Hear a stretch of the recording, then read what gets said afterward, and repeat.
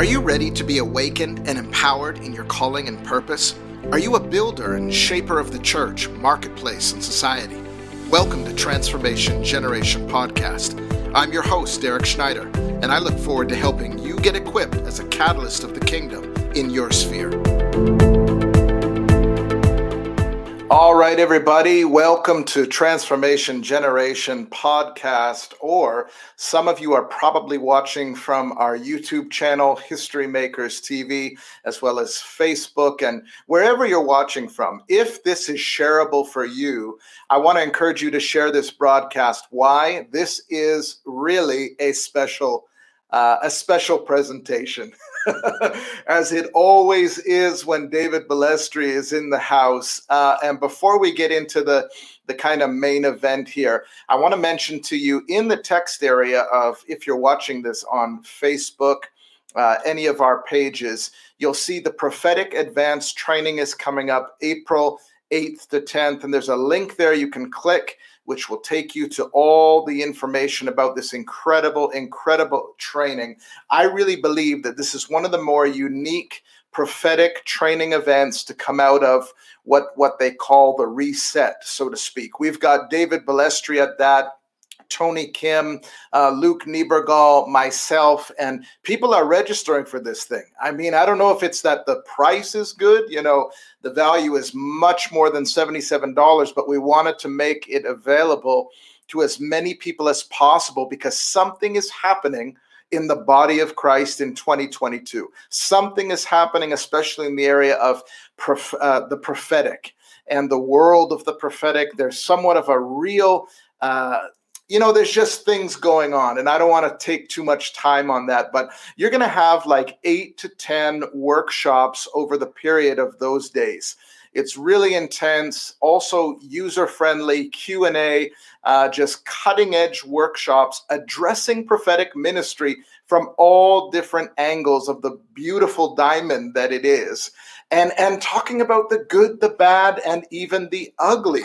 You know, I think one of the workshops is called, the prophetic purple elephant in the room. You know, things that we kind of know, but in our charismatic world, we didn't dare ask about or isn't popular to talk about. We're going to go there. You do not want to miss this prophetic training. I know some of you might say, listen, I have been on the ground floor of the prophetic movement. I've been part of this. I've been to training and equipping events. This will be more than just sort of having you activate, learning to prophesy. This is a little more, I believe, governmental kind of prophetic training. I would encourage you to not miss this. Again, that's April 8th to 10th. You can register through the link in the chat, in the text area there. If you're not watching from Facebook, you can actually go to historymakersacademy.com. Under trainings, you'll find the link there and all the information. You'll see Prophetic Advanced Training. We are so excited about this advanced training for new prophetic ministry.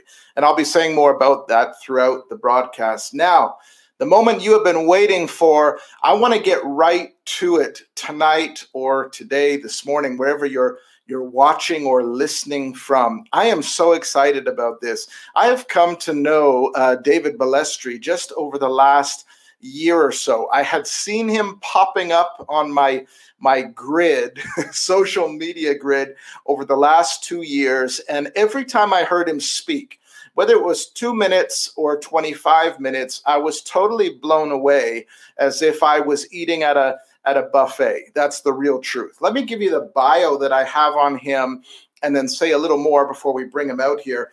David Balestri, a recognized national prophet, sits on the national leadership of the Australian Prophetic Council. He's a seasoned prophet who functions with dynamic prophetic anointing in the realms of church governance, leadership, and also marketplace ministry.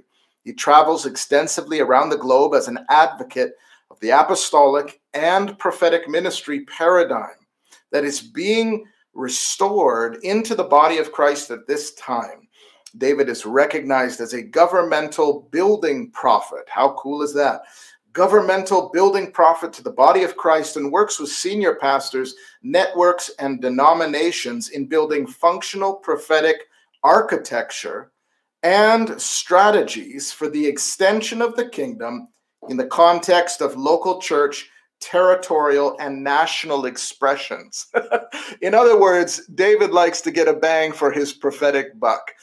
He's wanting to make sure there is traction and connection between prophetic and apostolic. I really think that's the heart of Jesus, and that's why we've brought David on today. Let's just bring him out right now and get right to it, because that's what you've came to hear and see. David Balestri, welcome. There you are. You're on the screen. Welcome, my friend. Thank you. It's a great honor to be with you on this program, and looking forward to our discussions. Yeah, awesome. You've become a good friend. You've become an inspiration, and you're doing a lot all over the world, really, not just as a voice, but I believe you even serve on staff at a local church in Australia. Is that correct? Can you tell us a bit about what church you're with? Sure. I'm here in Sydney, Australia. I'm in a church called Hope Unlimited Church. It's led by my senior leaders, which is Mark and Darlene Check. Some people will recognize that last name. Yep. It's a great joy and honor to be a part. It's a larger sort of multi-site church that serves the greater region that we're in. And my functional role here, I'm an elder, of course, in the church alongside Mark and Darlene, and I serve as my working title is the marketplace pastor. The marketplace pastor, which basically means I have key oversight to we have about 200 business people, 200 businesses and business families that are part of our church, and I bring coaching, counsel, strength, undergird to their ministry in the marketplace through their businesses and enterprises. And wow. So that's a great joy. Wow. That's amazing, David. You are definitely a 10-talent man, I think. Guys, if you've just tuned into this, I want to encourage you to share this broadcast wherever you're watching from, listening from. If you've got a podcast, if you're listening to this in podcast form when it comes out, please share it, send it to somebody. David, let's get right into this today. There's really been an emerging need, or at least recognition, at least I hope there has been, for more connectivity between prophetic ministry and apostolic ministry, prophets and apostles. And there's sort of a recognition now of those who walk in both quite well. I was even just talking with Tony Kim about an old discussion he had with the late Peter Wagner on this subject. Can the two function together in one body? I'm calling it the hybrid model these days. And I would consider you to be quite an expression of both apostle and prophet, apostolic, prophetic minister. How does that express itself? What does that look like in one person?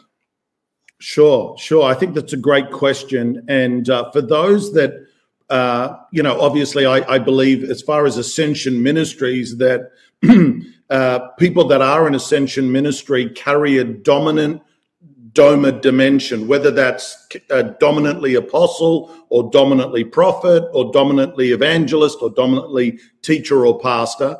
And that becomes like the foundation grace that they carry in their life. And by the way, it's entrusted to them by Christ for the equipping of the saints. That's always, if to whatever degree that grace inside of you equips the saints, is the degree of your success.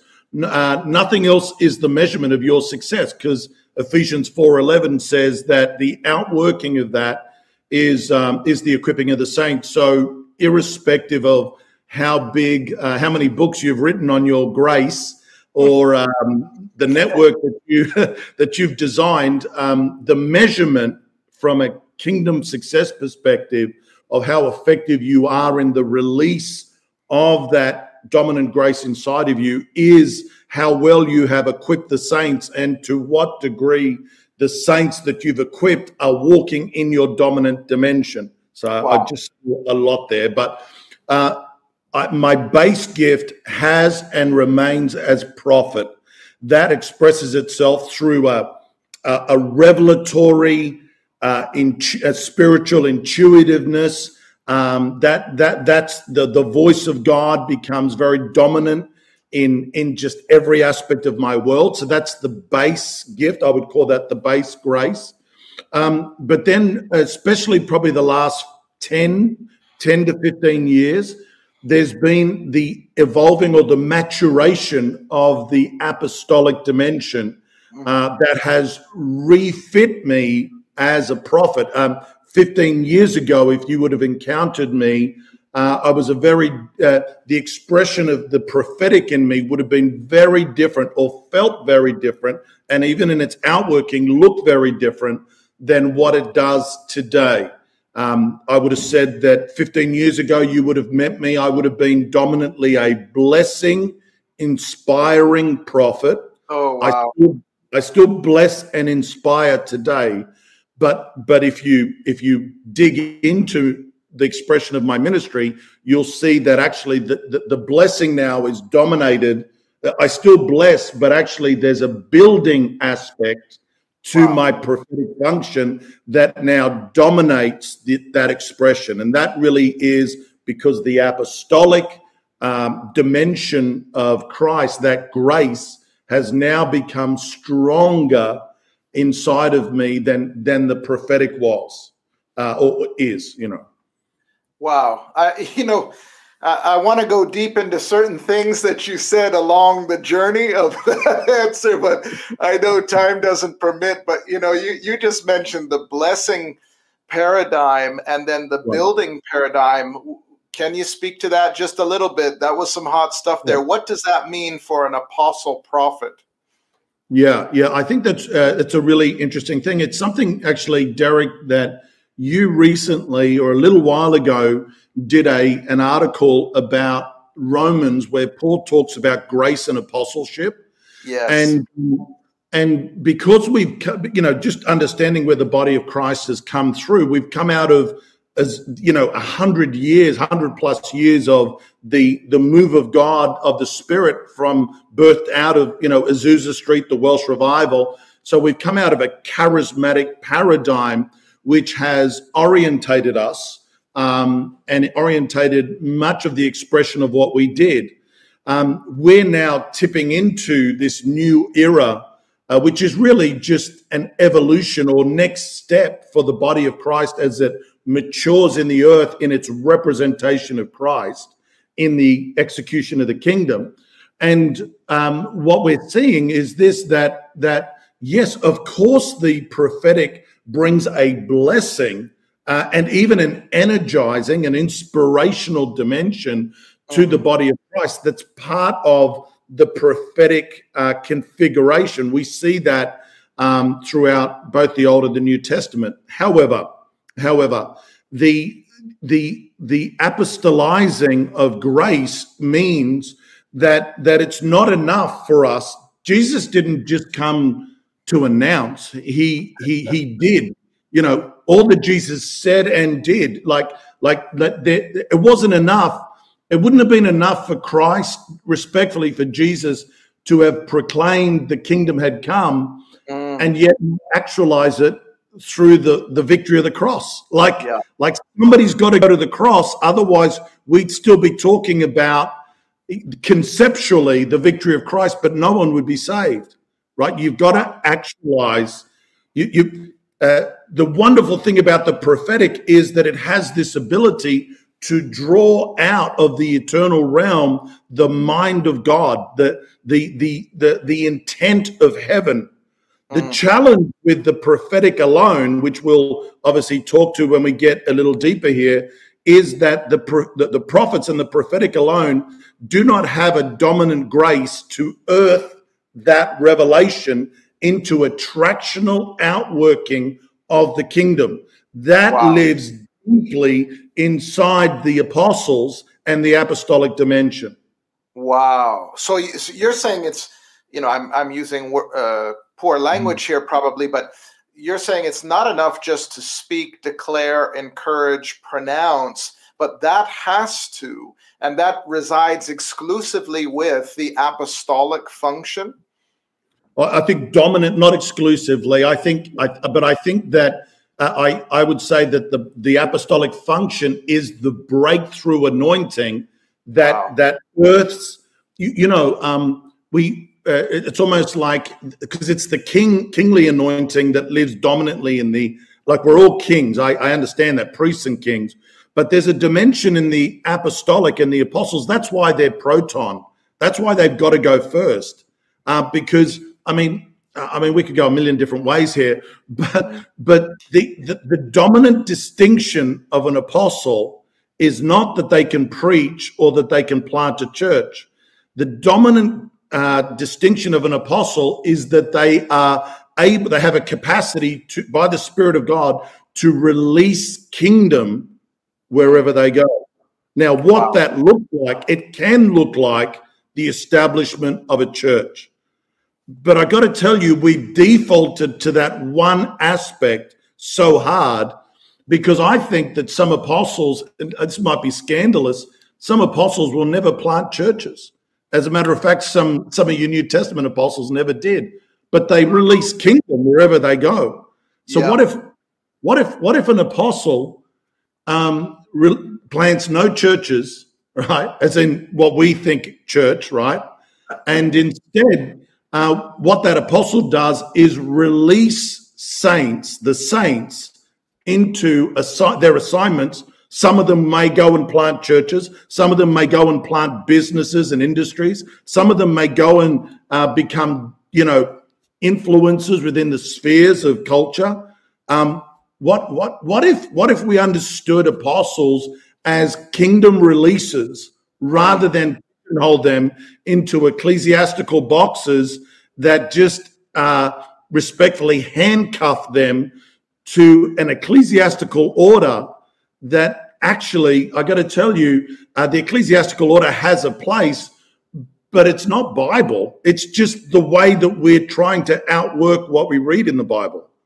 So, guys, we are already waist deep at the seaside here, and we're about to go deeper here. I just want to encourage you to share this broadcast. If you're watching it on Facebook, wherever it is, share this thing, hit like, jump in on the comment section.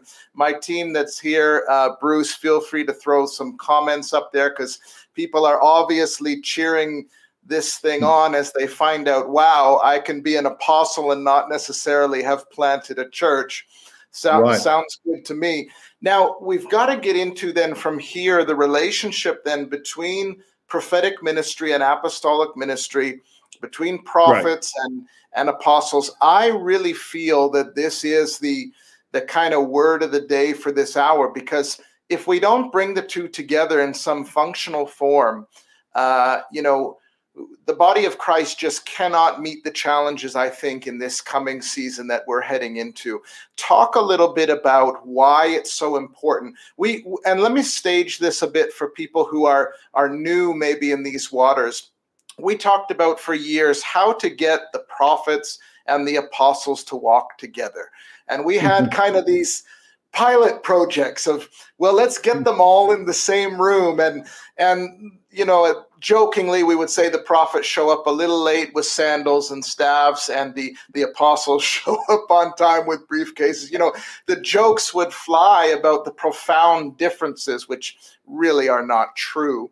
But it was just so obvious. And some of the rooms that I was in where we tried to do this, it was very clear that there just was not the connection. And I remember thinking, there's got to be a different way of doing this. I feel like this is not it. How can we take what the prophets and prophetic ministry is getting, connect it to the apostolic to thresh it through the body? Can you just dive right into this, David, on this subject?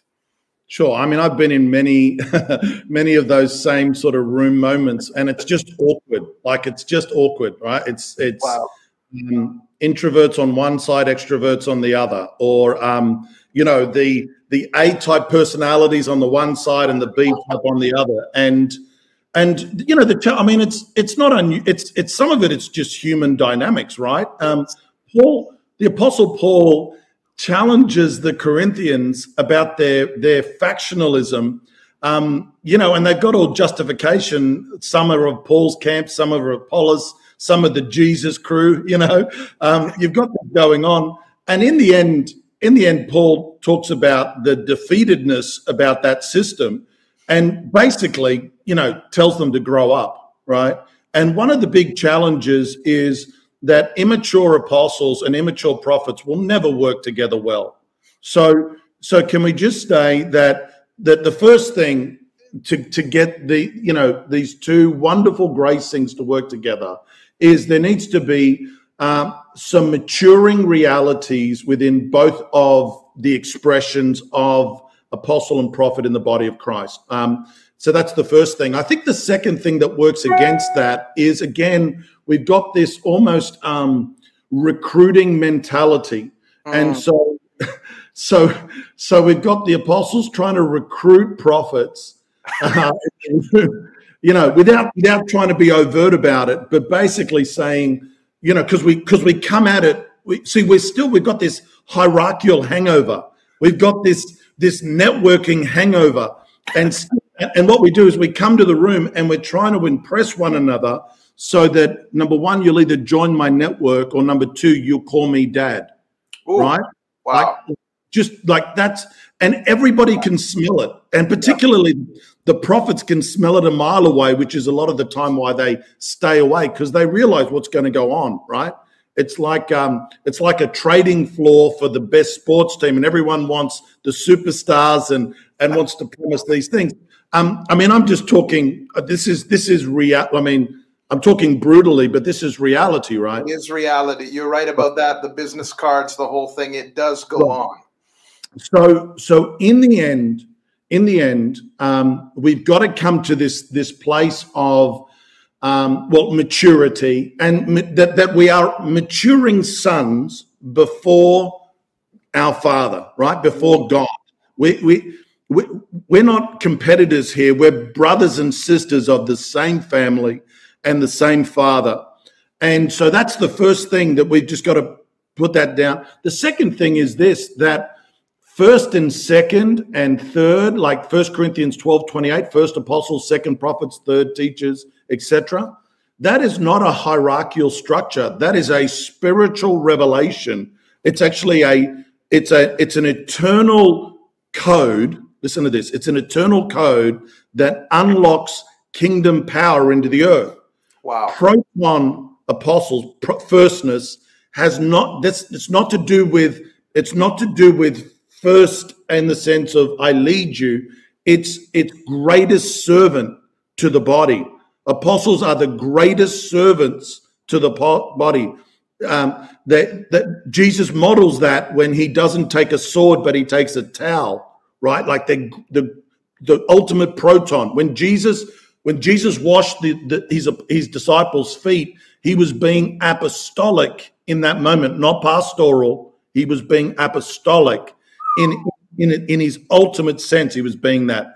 So then, all of a sudden, when we realize that, so it's how we come together, or I think the rules of engagement. We've been trying to call apostles and prophets together, but the rules of engagement are all funky. They're not biblical, and not only that, a lot of it's kind of like, well, what are we trying to achieve? Once we agree to work together, what happens then? Do we then just go and reconstruct old ecclesiastical models? Like where is this? It's much more complex than we would give it, and it's not enough to just go, oh well, we just need unity.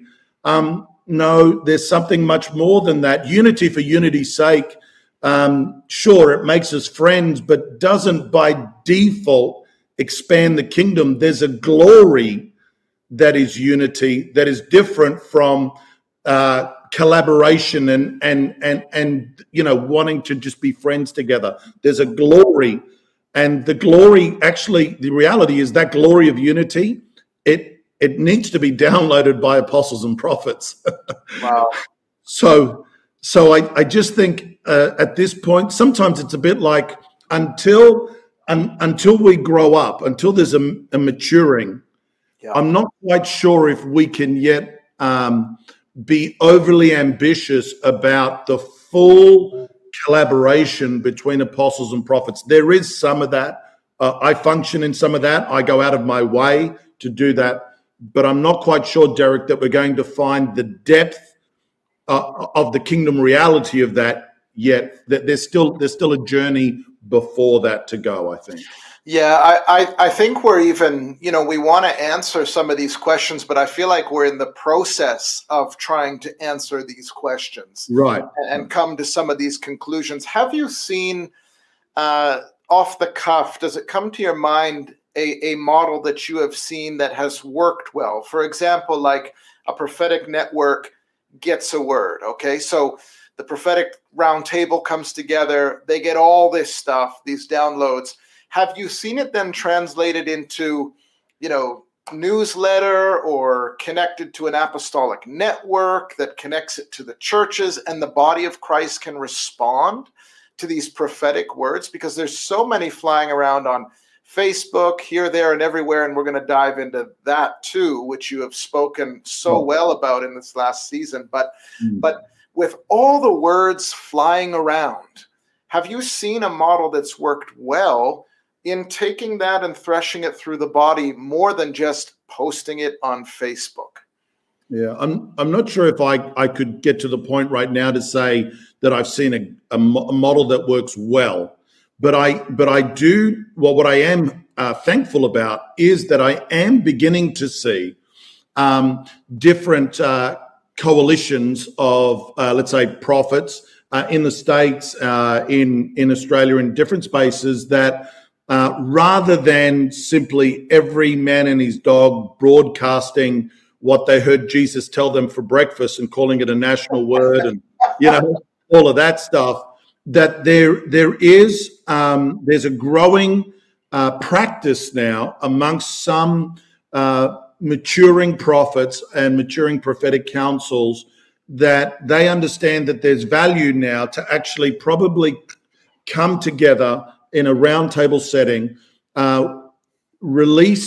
share and release words that these mature, seasoned, accountable, measured prophets, and present them to a table, present them to the group, collate them, and then submit that to apostolic leadership. Network leadership, and that's been a great evolution. We really weren't seeing that 10 years ago. We are beginning to see that now. It's still not dominant practice. I still think that we have a tsunami of white noise prophecy that is being released, and the access of course, social media and all that makes that very easy. But and the body of Christ in general is still quite bedazzled, I think, with the notion of those type of prophetic words.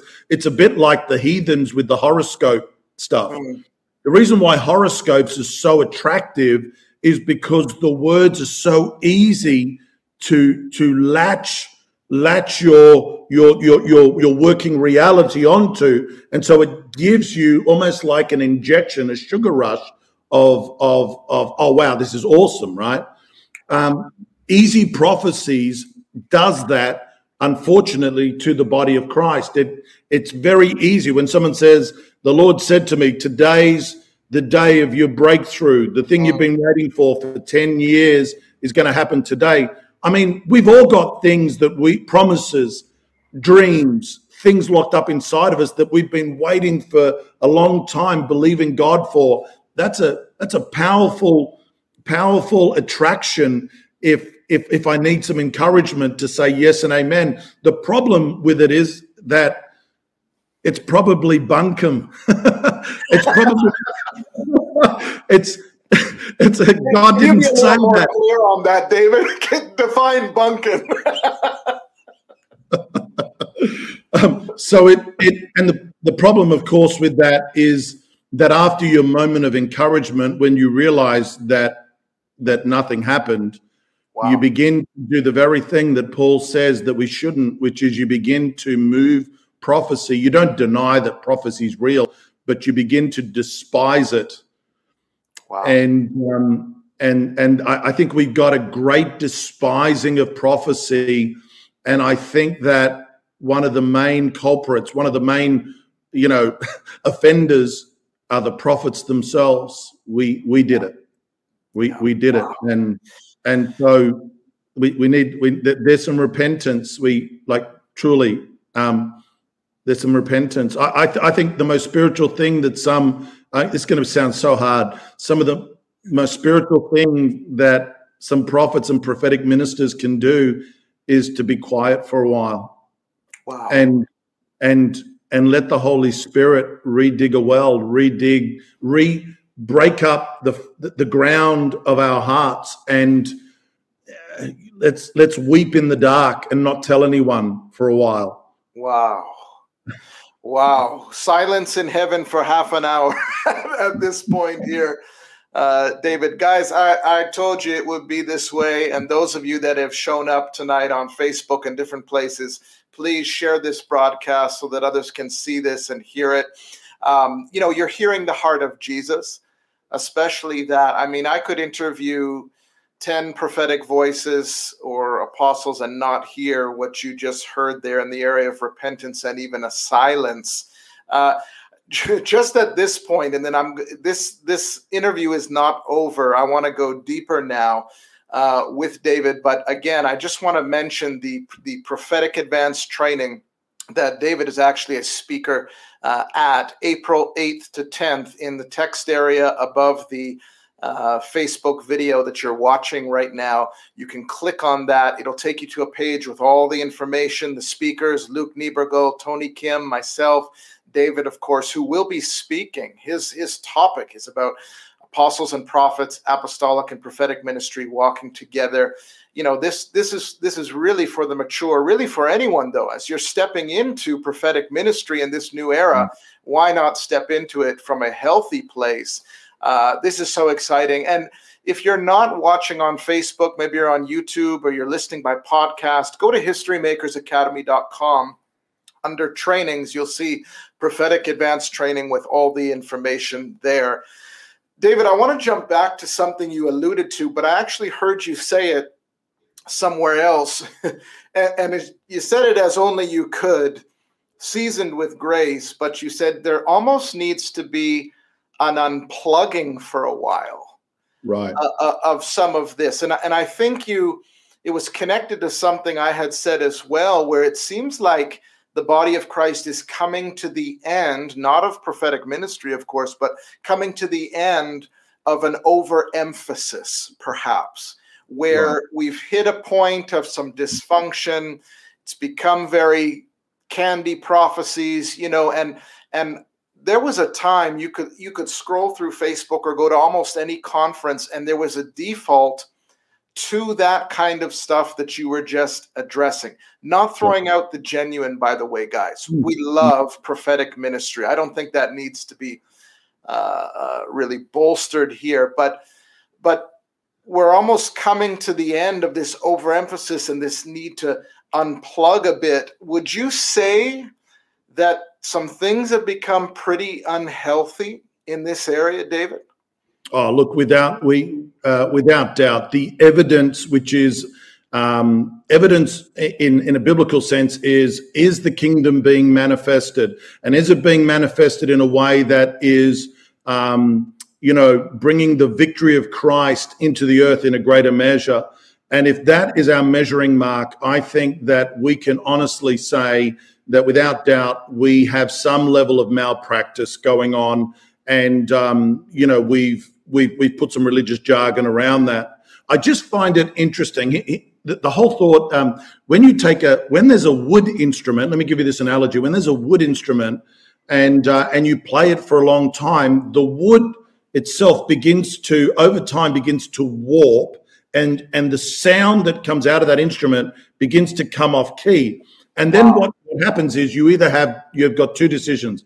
Either you throw that instrument away, or you can redeem it. And how you redeem it is through a process called reboring. Wow. And what they do is you take it to a specialist, you stop playing it, you take it to a specialist, and they do some treatment on the instrument, and it resets it. Now, here's the interesting thing. Even though it retunes the instrument and it brings it into tune, when you play that instrument again, it's in tune, but it is different from its original state, right? It's in tune, but it's different from its original state.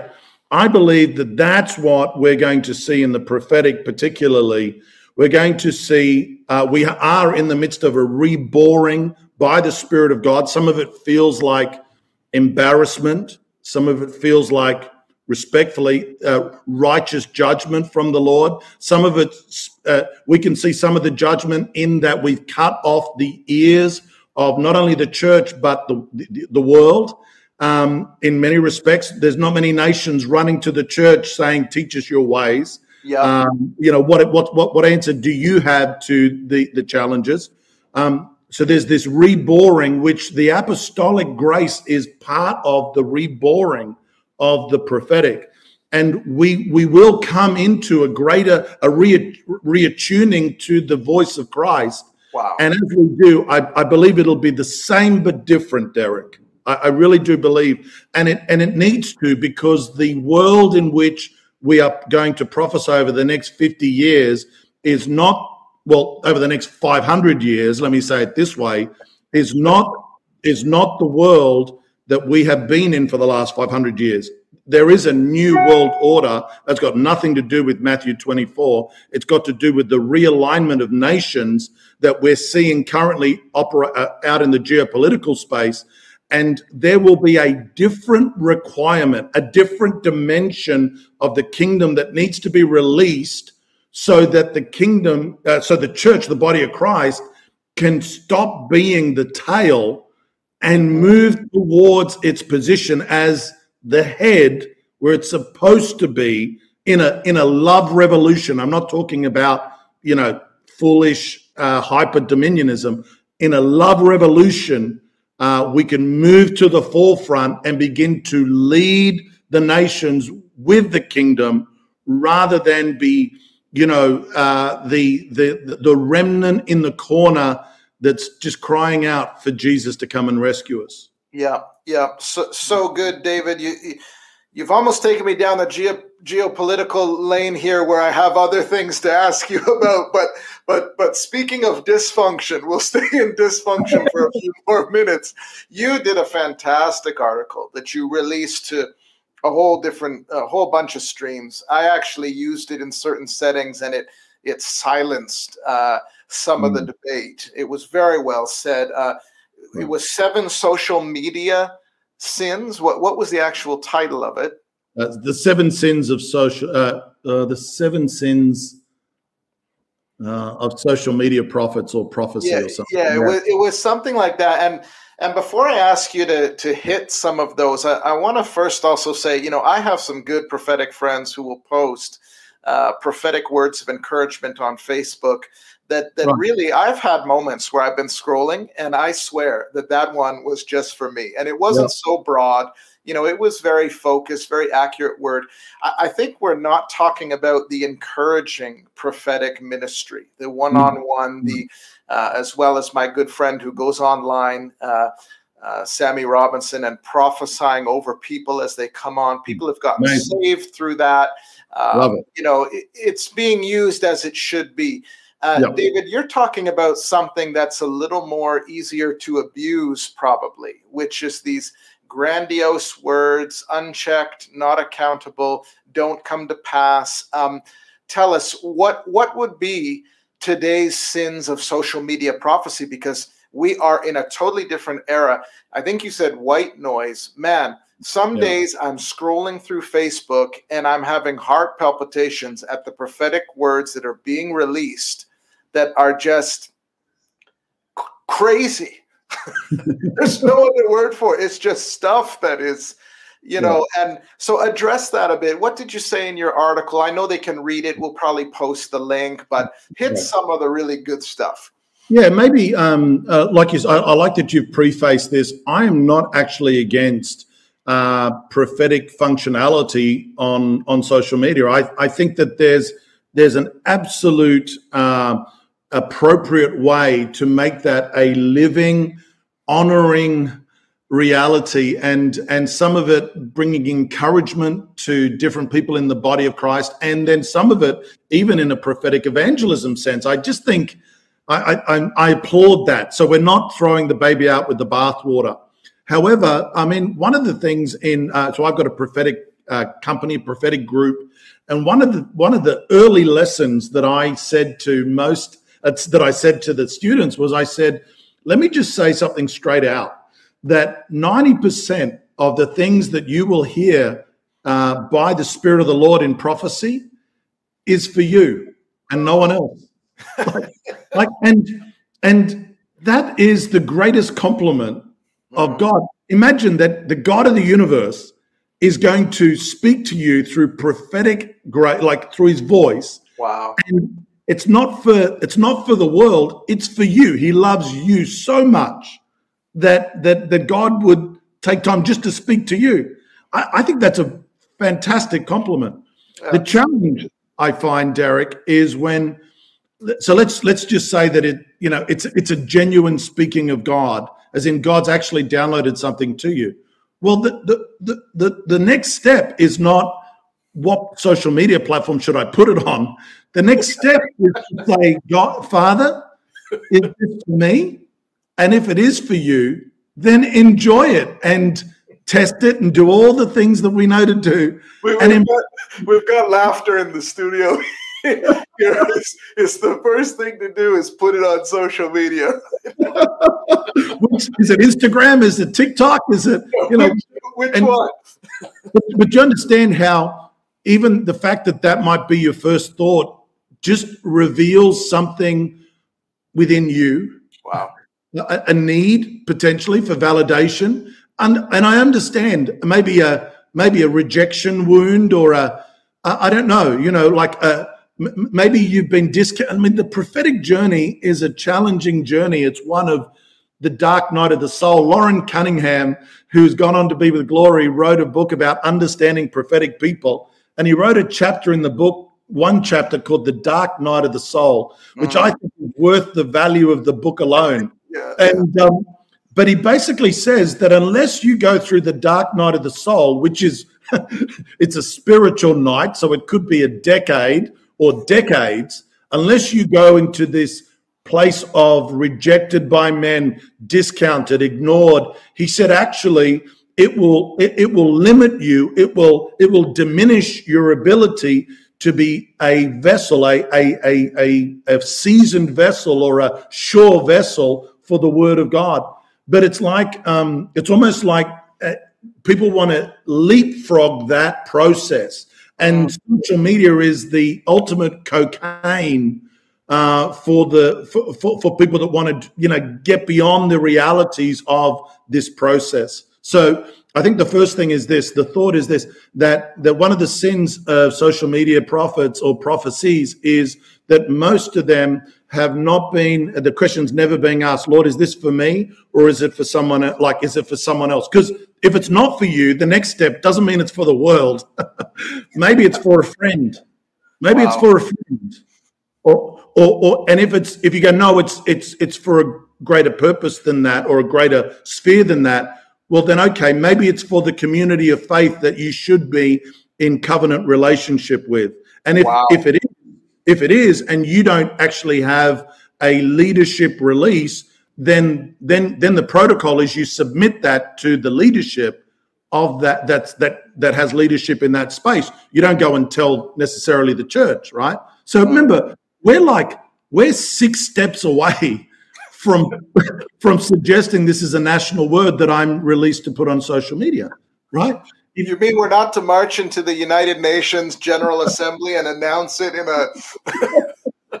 No, and And the problem, Derek, is that this is so common practice, the fact that we don't operate in any of these protocols, that the dysfunction has become so prevalent that many people think that this is legitimate, and it's actually not. I don't listen to this. I will not read any a word on social media that's given by an unknown voice through an unauthorized channel, through an unrecognized dimension. I just won't read it. And people say, well, what if you miss God? What if God is actually trying to speak? And I say, if God is trying to speak, he's going to entrust it to people that understand how to walk with godly protocol that he set up. Wow, so good, David. And guys, at this point, I just want to slide in here again that there's no mocking spirit here, or bitterness or edge on what's being said here. This is all really healthy and should be talked about. Wow. David, I remember the days Stacey Campbell really laid my foundation in the prophetic. She's the one that called me to the National Prophetic Roundtable. And I remember we would be in meetings, and she had a profound way of giving lots of room for us to practice.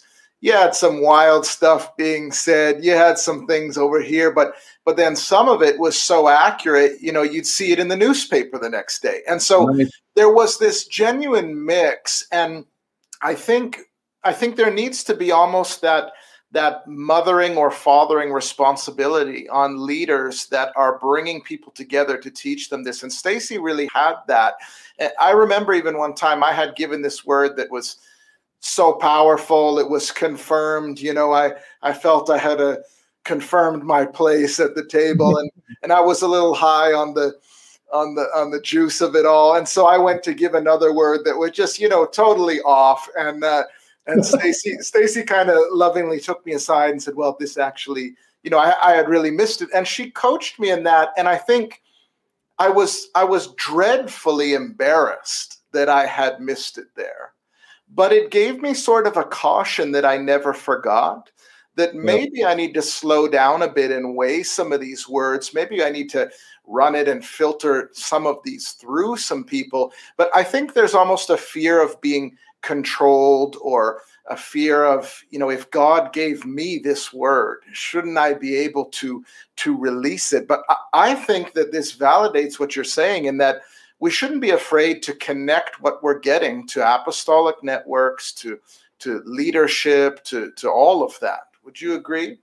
Oh, without doubt, Derek. I would rather have someone give a dodgy word with the right heart and its submission to protocol than someone every once in a while give an accurate word that won't come into any protocol process. I think that's one of the challenges, respectfully, because what happens is, if you've got to be right all the time, I'm not advocating guessing in the prophetic here, but all I'm saying to you is, if the pressure is that my worth or my security is basically in having to, hit the bullseye every time, I tell you, there is a weight of pressure there that has driven some of the best, most anointed prophets of God to dark places that we now see as just train wrecks in the history of men and women of God, because the pressure was too far beyond. Because what happened was, like what you just said there, was Stacey set a beautiful protocol there from a mothering dimension that created a safe place for you to get it right and get it wrong, and when you got it wrong, to grow. See, if you can only be celebrated when you get it right, and you can't be coached when you get it wrong, honestly, we don't need that. We don't need. I'm not looking. God forbid that we're looking for more superstars. You know. And I think too, David, we've kind of tried to fit, like I've said, New Testament prophetic expression through Old Testament prophetic model, where the prophet is the mouthpiece of God. He cannot miss it. It's very ecstatic in that literally God came upon and almost controlled the mouthpiece. So that's why a false prophecy that's why you were stoned, because to prophesy falsely, you intended to, And now in New Testament dispensation, we understand that someone can miss it. Just the fact that we can miss it, possibly, as good prophetic people, should open up a whole new way that we do things, allowing people to grow in this. So, yeah, that's awesome. Well, let's get into a little bit here. Just a few more things. I hadn't planned on this going this long, but it's just so rich, David. I don't want to cut it off too quick here.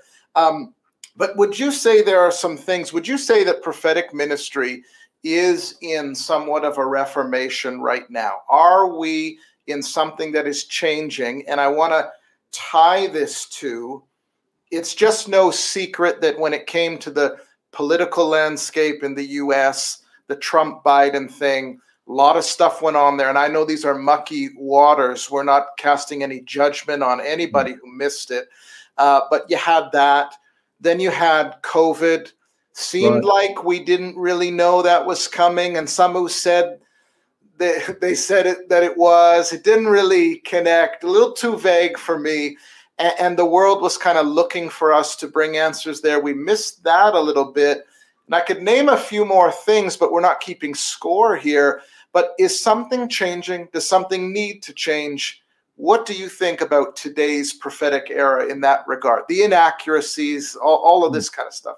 Sure. I think that whenever the prophets in the body of Christ become more interested in predicting world events than they do in helping the body of Christ locate where they stand in relation to Christ, we have become commentators of Babylon rather than heralds of the kingdom. Wow. Right. And because it's important to have a grasp and an understanding of, national geopolitical things. I don't think we should be in ignorance about that.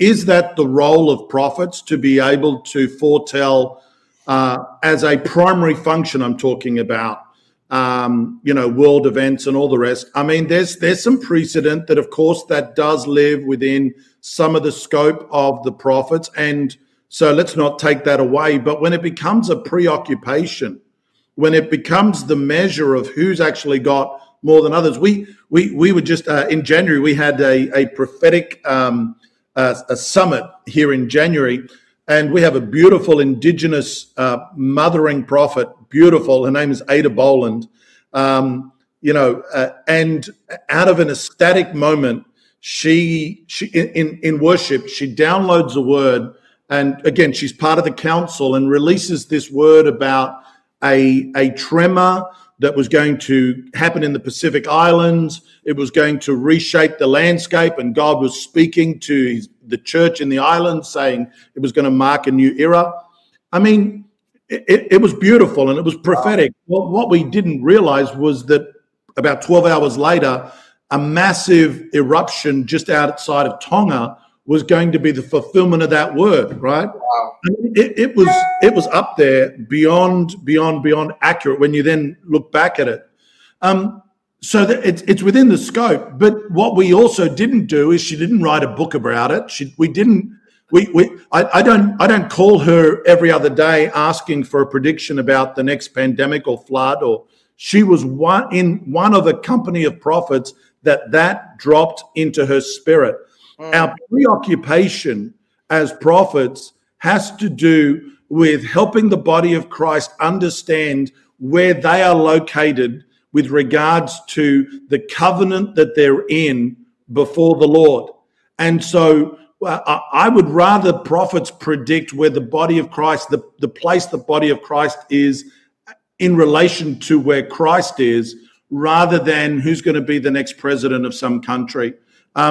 If there's a kingdom need for that, it will come.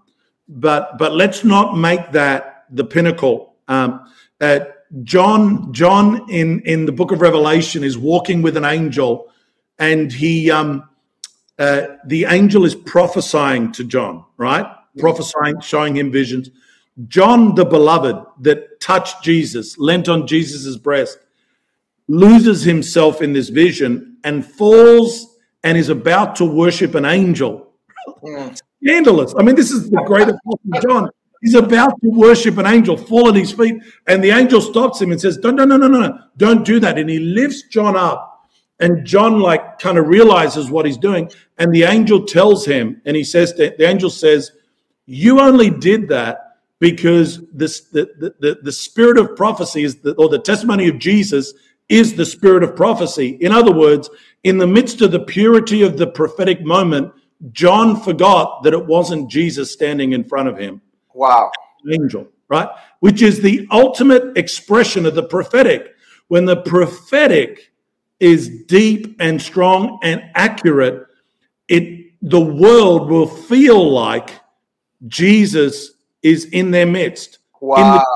That's the high point, not who the next president is.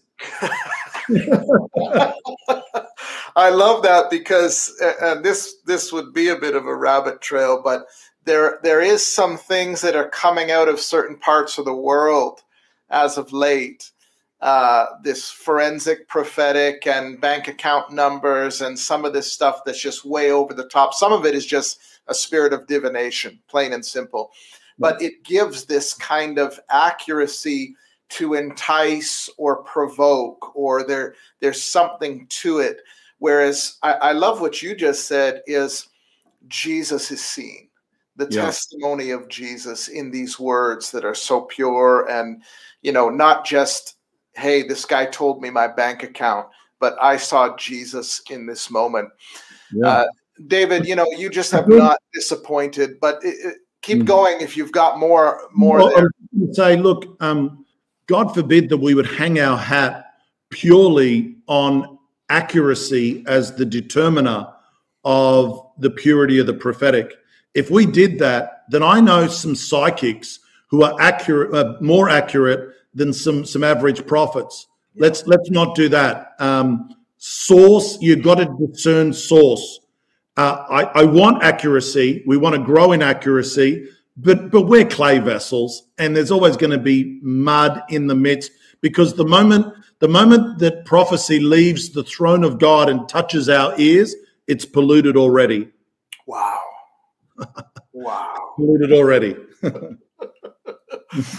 What a note to finish on, the purity of Jesus. I was in the Philippines, as many of you know, on lockdown for about a year. I call it extended honeymoon. And we were at an office where we were doing some live video, and I was on there with Sammy Robinson, and we were prophesying over people, seeing them giving their lives to Christ, committing right there in the comments section, that kind of thing, when we had just gone online. Mm-hmm. And I remember coming out of the office, and David, I had been, teaching and training groups and movements and churches all over the world. And it may have been a little while since I had really, led a group of people to Christ, this kind of thing, as I'm sure you know what I'm talking about. And I was just so under it, the heart of evangelism and seeing these people come to the Lord right on the screen, that when we came out of the office, there was somebody that was guarding this compound we were on. And I don't know what came over me. I mean, it was the Spirit of God, but I just beelined it over to him. And sometimes my prophetic gift, is activated by touch. Right. And I just put out my hand towards him, and he took my, to shake his hand, and something was just activated. And I just said some encouraging, they were definitely prophetic words though. And this guy just melted within 2 to 3 sentences. Wow. And gave his life to the Lord right there, prayed together. It was a genuine conversion. And I walked away being reminded that that's the kind of prophetic that we can all take part in. Yeah. That's the kind of, like you said, we're looking to predict who the next president is, but there's people all around us at our workplace that you could prophesy over and minister encouragement to, and here the greatest miracle takes place. That president that you prophesied would come into power might just leave office 4 years later, and we've got to do this all over again. not putting down the grandiose words, but there's something we can all be part of, which is the testimony of Jesus. And I want to encourage you, those of you that are watching or listening, you may have heard some things that really made sense to you here on this broadcast. Some things might have gone over your head, but this prophetic training, I really believe, April 8th to 10th is one of the unique trainings to come out of this reset. History Makers Academy, you know that we hold all kinds of these intensive trainings that produce tangible results. The testimonies speak for themselves. We're doing one on the prophetic advance. David Balestri will be speaking at it. Luke Niebergel, myself, Tony Kim. I call him another hybrid apostle prophet. And he was having these discussions with Peter Wagner about this very thing. Can the two be functioning like this? And I see that as well in David Balestri. So I want to encourage you, click on the link. If you can't see the link, go to historymakersacademy.com, click on trainings. You'll see it right there. You can register $77, 8 to 10 not lectures, but workshops. It's going to be so powerful. David, is there anything you want to leave with us from there? I mean, you've given so much here, but sometimes there's something hanging on your lips before you want to get off a broadcast like this. Anything, or do we just bless the people and go our ways? Look, I'm really, I didn't know where it was going to go this morning. I knew some of the questions, but I love where I feel like the Spirit of the Lord led us, and particularly where we landed. I think anytime that Jesus is lifted up, I think it's a good session. So I'm really content. Thank you again for just making this available, and real honor to be on the show with you. David, thank you for making the time. You're all the way in Australia. That's all the way for us. In Canada, different time zone, everything. And you've taken the time to bless us. There's a lot of great people in the comment section saying some things. Check it out. Guys, click, like, share the broadcast. This really carried the spirit of Jesus, I believe. David, thank you for being with us. We bless you to go and take on the world, as I know you do 1,000 things in a day. So just go for it, my brother. Thank you. Look forward to the training event later on. It'd be great. Yeah. Awesome. Thanks, David. Guys, that is David Balestri, and you know what? The heart of Jesus. That was just wonderful. I want to encourage you to watch it again. Our YouTube channel, subscribe there, History Makers TV. You can just rewatch. If you're listening by podcast, thanks for subscribing. This is obviously going to be uploaded by the time you're listening to it. We're with Charisma Podcast Network. Wherever you listen to podcasts, you can be able to listen to that. And we will see you April 8th to 10th. Pay any price to stay hungry. Pay any price to grow in wisdom. In this era, God wants to use you to make history. Thanks for joining us. God bless you, everybody. Thanks for listening to Transformation Generation Podcast. If you liked what you heard, visit historymakersacademy.com to enroll in one of our cutting-edge trainings. Don't forget to like and subscribe to our YouTube channel, History Makers TV, or download our History Makers Society app today.